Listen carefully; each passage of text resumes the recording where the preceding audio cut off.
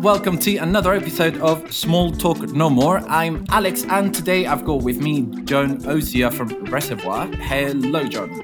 Hello, thanks for having me, Alex. Thank you so much for giving me some of your time. It's my pleasure. So, would you like John just to kick it off and tell us a quick summary of who you are and what brings you to Reservoir? Yeah, so I'm from Nashville, born and raised, which is very rare to be from Nashville and in the music business. And I went to the University of Georgia. I was an English major there and was going to go to law school, but quite honestly was just too immature to take the LSAT at that time, and had always played and written music. And I thought, you know what, let me give this a shot. So when I graduated in 2002, I moved from Athens, Georgia to Chapel Hill, North Carolina. So I called a buddy and said, can I come clean your toilets? I want anything I can do to get my foot in the door. His name was Barry Poss, who owned a great record company called Sugar Hill Records. And he said, look, I can't pay you. You can come clean our toilets. Can you start Monday? So I moved to Chapel Hill, and I worked at the record company from 8 a.m. to noon. And then at noon, I changed from my music clothes into a suit. And I worked at a law firm from 1 to 5. Then I waited tables from 6 to 9, and then I played in a band after that. So I did that for about 4 months. And then at that point, I got a call from someone I'd been in touch with for several years, a guy named Drew Alexander, who was the head of publishing at Curb Records at that time. And he said, we had somebody leave the company. Would you be interested in coming to interview? And I said, absolutely. Get me out of this schedule. So I flew back home to Nashville, interviewed, and they hired me on the spot. And that started my career at Curb Records in 2002, which kind of started in a dual path. I thought that I wanted to be a songwriter.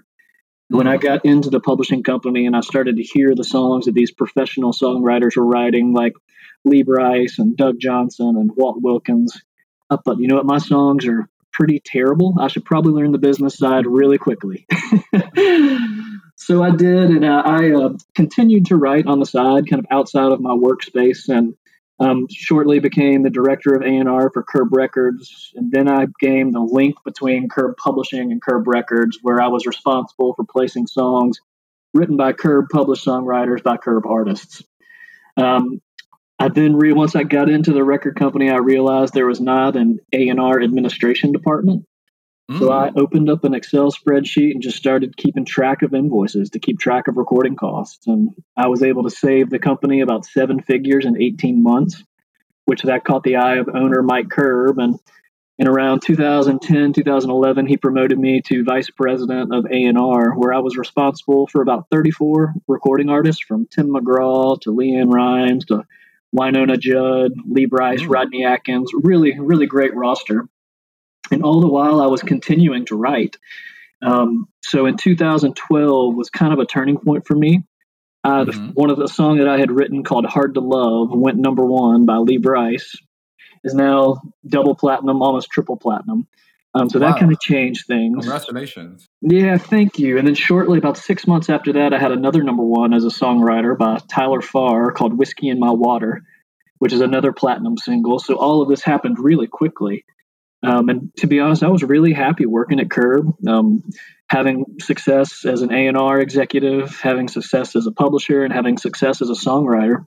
And out of the blue, a guy named Robert Ott called and said, would you be interested in running my Nashville office? Robert started the company Olay, previously known as Olay. And I told Robert, said, no, I'm not interested, but I'd love to come talk to you.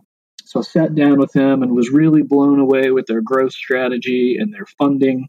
And Robert's deal with me, he admittedly said, I do not understand how you all do business in Nashville. So as long as you make me money, I'll stay out of your way. And I said, deal. So I started in 2013 with Olay, ran that Nashville office for 6 years, and we had an incredible run. We had 22 number 1s while I was there. We signed Chris Jansen, Tyler Farr, Adam Hambrick, Jordan Davis, Travis Denning, Low Cash, a bunch of really successful artists. And then the company went on the market in 2017. So through a kind of a series of multiple events, which is too long to get into now, I ended up meeting the wonderful people at Reservoir. And when I did, the timing was just perfect for me to open their Nashville office. And my pitch to Reservoir was, look, you all are the biggest independent music publisher in the world with no Nashville office or really any country music. And I've got Olé in the top 10 with predominantly country music. So what if we meshed our worlds? And they came back and said, we love it. We've been trying to start a Nashville office for 10 years, and we've never found the right guy, but you're our guy. So I signed up with Reservoir, started their Nashville office on April 1 of 2019, and we've had a really successful run so far, but we're just getting started. Wow, congratulations. Thank you. Yeah, I think that you've got that hustling nature. You're going for it, even if you don't know what you're doing, or probably you know what you're doing. But it sounds like you just came out saying, "I'll go clean your toilets," and then today you are running the whole show. So congratulations. Thank you. I was really lucky to work for great people. I mean, Mike Curb is probably one of the most successful entrepreneurs in the music business. He was a successful songwriter, successful artist, producer, publisher, record guy. So with him being my first real boss, to be honest, I didn't know any better. So I just continued to do what I love, and I'm an extremely competitive person, and I don't let people tell me no, which I've learned is the key to music publishing, because we hear no all day long, but it just takes one yes to get that big success. Wow. Yeah. No, absolutely. I completely admire that drive, and I kind of is what I was telling you earlier, is the fact that now that you've got closer contact with probably younger people within the company, then they can actually start learning that sort of skill, which is if the drive comes from the top, and then the leaders of the company, they are taking the whole weight of on the shoulders, then they will learn to do exactly the same thing. You're absolutely right. I could not say more wonderful things about the leadership at Reservoir. Gulnar Khosrowshahi and Rel Lafard are just really great leaders. Honest, ethical, love music. So it really does. It starts from the top. So, hey, we always start all the interviews with a quick icebreaker game that's got short questions and short answers. And let's see how quick we can answer all of them. Are you ready for this? I'm ready. Let's do it. Cool. Okay, John, so what's your favorite song or album? That is a hard question for a songwriter and a music publisher, but probably the most influential album that made me want to get into the music business was Heartbreaker by Ryan Adams. Oh, interesting. Okay, so what would be an artist that you would love to work with? Gosh, I've worked with some amazing artists, but I think probably the Beatles. Interesting. Cool. Unrelated question. Do you prefer cats or dogs? Dogs. Dogs. Okay. Do you have a dog? I do. I have a golden doodle. Amazing. I'm sure you will probably hear her shortly. Yeah. I'm on the waiting list for a bull mastiff. Oh, great. So really looking forward to that. But hey, let's move on. And that is, do you prefer books or do you usually wait for the movie to come out? I'll probably wait for the movie to come out. Yeah. And do you prefer money or time? Oh, music. Sorry. Let me do it again. Do you prefer music or money? I prefer music, but I feel like if you take care of the music, the money will come. That's a very good point. That's a really, really good point. There you go. Do you prefer the city life or countryside? Countryside for me. Mm-hmm. And who is someone that you trust? My wife. Someone really important to trust. Yes, absolutely. Yes. Next question. I've got two more questions. One is, if you could give your 20-year-old self a piece of advice, what would that be? I would probably say stick with your gut and do what you love. When I graduated, that was really my philosophy. I figured that if I could do what I loved, I would never felt like I worked a day. I knew that it may take struggling for a couple of years, but I knew the money would come as long as I did what I loved and pursued that. Everyone, you should listen to this. Stay to your guts. Yeah, really important. I've got a question for you after this around what you mentioned earlier about your career. But finally, I'd like to understand what is for you the best thing about working in the music business. You know what? I love songs. I think music can really change the world, and I honestly believe that. I've been doing it for almost 19 years, and I still wake up every day excited to hear what songs come in the door. Um, yeah, and I don't feel like I've worked a day in my life. Very valuable. So, this is something that I wanted to ask you, which is obviously you had at the very start of your career, you had a kind of a tough time. That you were very determined. You had 3 jobs, and at the same time you were playing in a band. So, what do you think was, or what do you remember being in your head saying, I'm still gonna keep doing this? Was there any moment in time that you said, "Fuck it, I'm gonna quit this and I'm gonna, take my full time job in the law firm"? Or what was it that kept you there? Many times. I mean, oftentimes I thought I'm absolutely crazy for trying to do this. Mm, No one in my family has done it. None of my friends did it. It was just something that I loved. I've always written music, and I think I'm really competitive, and I think I really just wanted to show the world that I could do it. mm.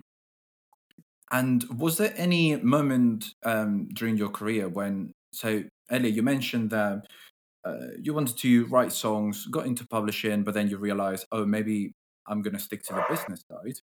Was there any moment in time that you genuinely said, I'm horrible at this, I'm quitting what could potentially be my dream, I'm quitting this?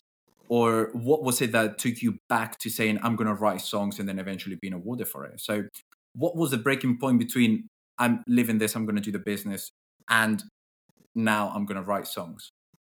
I think a lot of it was not knowing any better. I Mm, love to write music. I love to play, and I realized the people in Nashville are the best of the best. The songwriters are, and it's mm, a craft, and it's something you have to learn.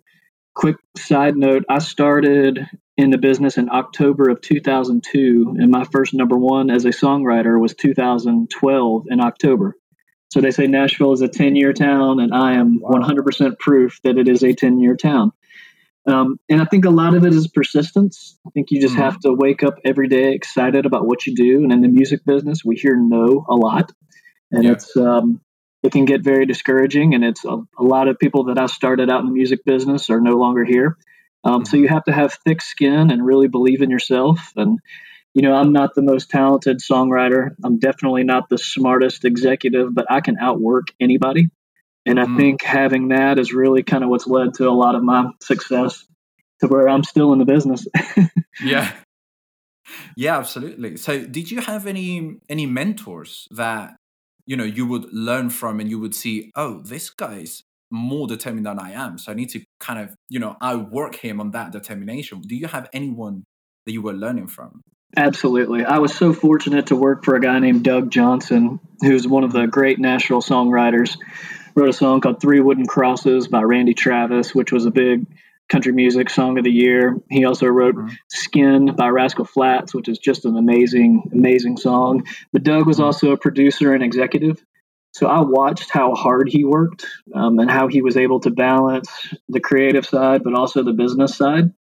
I mhm, think both of us worked for Mike Curb at the time, and Mike was a songwriter and producer, but also a really great business guy. So I think starting in that environment was really, really helpful for me. And I mhm, learned how to talk to the business people, but I also know what happens in a songwriting room. So I think mhm. knowing, being able to use both sides of the brain has really been really helpful for me. Yeah. But what I'm guessing is, uh, writing a song at the end of the day is a very emotionally heavy piece of work. So it's not just the concentration, the focus that you need to put into it. It's more, it's an emotional thing at the end of the day. So how do you manage to switch from logical business thinking to creative, or do you usually just need some time off after you write a song and say, cool, I need to relax first before I can be John businessman? Well, when I left Curb in 2013, I quit writing.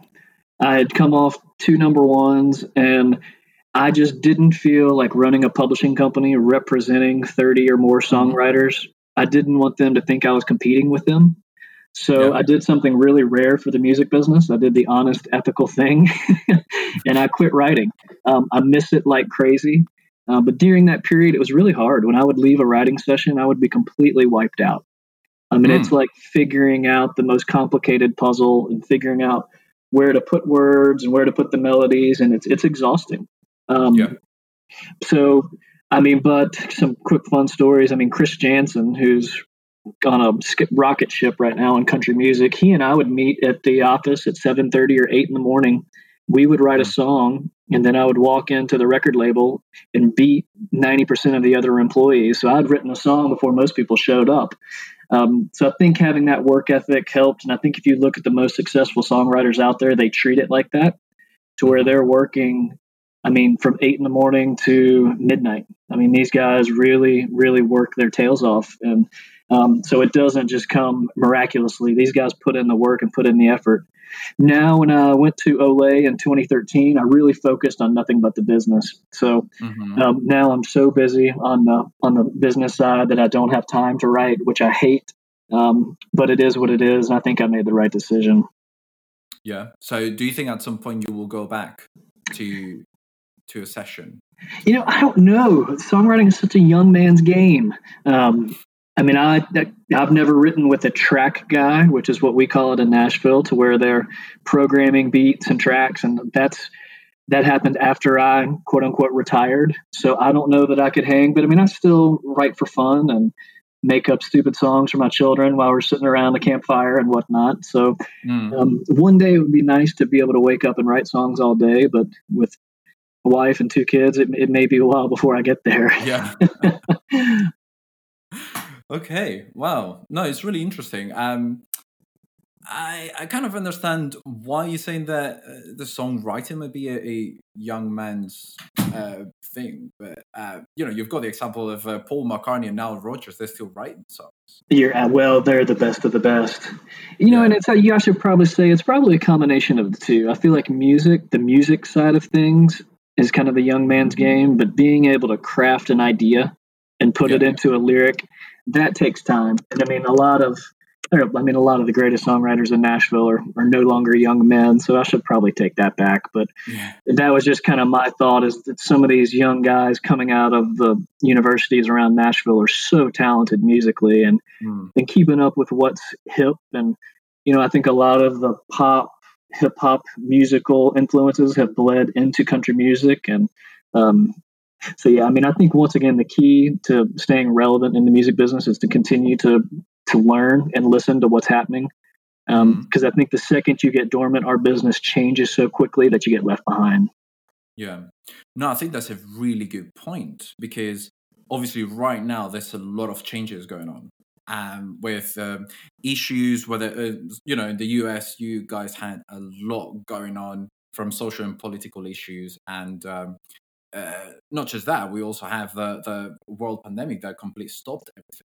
So that's been like a lot going on and everything's changing. So what do you think has been the biggest challenge then? And how have you adapted to it? I'm fortunate to work for a really great, thoughtful company during the whole Black Lives Matter issue, which continues to go on and will be an ongoing issue. The first thing our CEO did was one of the first companies that participated in Blackout Tuesday, which I thought sent a really strong message, but also followed it up with real tangible actions. The entire company went through diversity, equity, and inclusion training. We had 2 full days of training, which was really enlightening. And I think it kind of put that issue at the forefront. And I think it helped us get to know each other better and understand the differences that we have. And out of that, I think we learned that everybody has something to contribute to the conversation. So I think we're a better company because of it. With COVID, I think we're still navigating through that. obviously the live music business sector has been just decimated, and it's painful to talk to the touring musicians and the artist managers and the booking agents. I mean, my heart goes out to them because no one could have ever seen that coming. Yeah. And I almost feel guilty to be on the publishing side because we've been relatively insulated from the pandemic.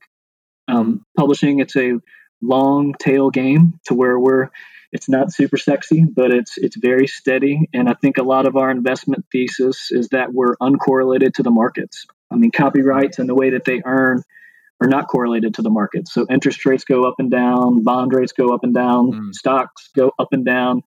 For us, we may have seen a bit of an uptick in streaming. So it's a bit of a balancing act. We know that we're going to see a hit in general licensing because of all the bars and restaurants being closed. So it's definitely been a lot to navigate, but I feel really good where we are. I mean, we continue to close deals, and we've signed 5 or 6 active songwriters in the past 3 months. So I've got more deals on my table than I ever have.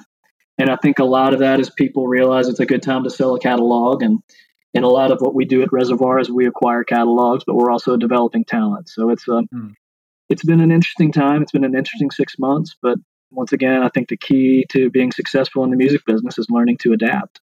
Yeah, absolutely. And so talking about that, you guys are signing new talent, and you still signing these deals. So from your perspective, is it still a good time to make money out of music for music creators in particular?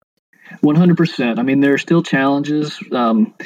We went through a period where artists were not in the studio recording, which really put a gap in a lot of the deals that we do because most of them are on an annual basis. So having a 6-month pause to where no one was recording, that hurt. But the reality is people were continuing to write. And as they adjusted to Zoom co-writes and the virtual co-writes, songs were still coming in. And the beauty of Nashville is we're built on songs. So those songs that were written during that 6-month period, although they did not get recorded by then, they still have a chance to get recorded over the next 10 years. So that's kind of the beauty of Nashville. But in terms of deals, I've never seen so many catalogs for sale in my life. I mean, I think company-wide, we're looking at over 150 deals. Wow. And I think a lot of that has to do with maybe some artists not touring and wanting to take some money off the table. I think some of the tax implications of the upcoming election are probably weighing on people's minds, worried that capital gains tax may go up. So there's a lot going on, but yeah, there's still opportunity. And once again, I firmly believe, and maybe I'm naive, that as long as you write something great that makes people feel and have emotion, you're going to be fine. I think that's a fantastic point, and I think it goes back to what you mentioned earlier. It's more about the music more than the money that will generate. If you got something that you truly believe in and it's something that's of quality, and again, it makes people feel, is what will bring all the results afterwards. So completely agree with that. Yeah, and that's the key. It's learning to understand return on investments and learning that it is the music business, but also having a heart and understanding for creativity. And I feel like at Reservoir, we do that better than a lot of companies. That's really good to hear. So let me just ask you one last question before we wrap it up. And that is, right now, you mentioned that you are developing talent. What is the key thing that you're doing to ensure that they're having like a long-lasting career? Authenticity. And I think making sure artists have something to say in a way that has never been said before. That's the key. I mean, of the people that we have signed, of the artists and songwriters that we've signed at Reservoir in Nashville, all of them have their own lane. They all have their own look. They have their own sound. They have the things that they want to say and the way that they want to say them. And I think being honest, it comes out. Honesty is contagious and people can hear it. I think for the longest time, we always thought that our demographic was stupid, and that's not the case. And I think when people put real life stories and heartfelt emotion into songs, it translates. So that's the key, is being authentic and staying the course and doing what you want to do and being different, but being great and striving to be great. Good point. And I guess learning from people like you that, you had this one goal and, no matter what was in front of you, you still stuck to, you still had it there. Took you 10 years, but hey, you still did it. I'm still doing it. I'm lucky to be doing it. Yeah, absolutely. So, hey, John, this has been really interesting. So I just would like to wrap it up with some of your biggest tips. So would you mind giving us your top 3 tips for independent publishers? Yes, and I'll say, I am the president of the Nashville chapter of the Association of Independent Music Publishers, so I feel like I can speak to that. I think first is love what you do. I think if you love what you do, you're going to put in the effort and you're not going to worry about 9 to 5. I mean, for what we do, it's a lifestyle and it's 24/7. So you have to love what you do. I think you have to be a fan of the music. And I think you have to be optimistic. I mean, there's so many terrible things going on around us, and there continues to be fights and royalties are going up and down because of the pandemic. And I think you have to stay optimistic, because once you get negative in the creative world, it'll completely shut you down. And once again, for as many times as we hear no as publishers, it takes that one yes to have that hit song that changes everything. So those would be my tips, and probably on a more technical level is, know how to collect your royalties, but also sign things that you love, and you got to go out there and bleed and work day to day for it to make it happen. Wow. Thank you so much, John. It's been an absolute pleasure. Thank you so much for your time. Thank you. I've really enjoyed it. Thank you, everyone, for joining for another episode of Small Talk No More. We'll see you next week.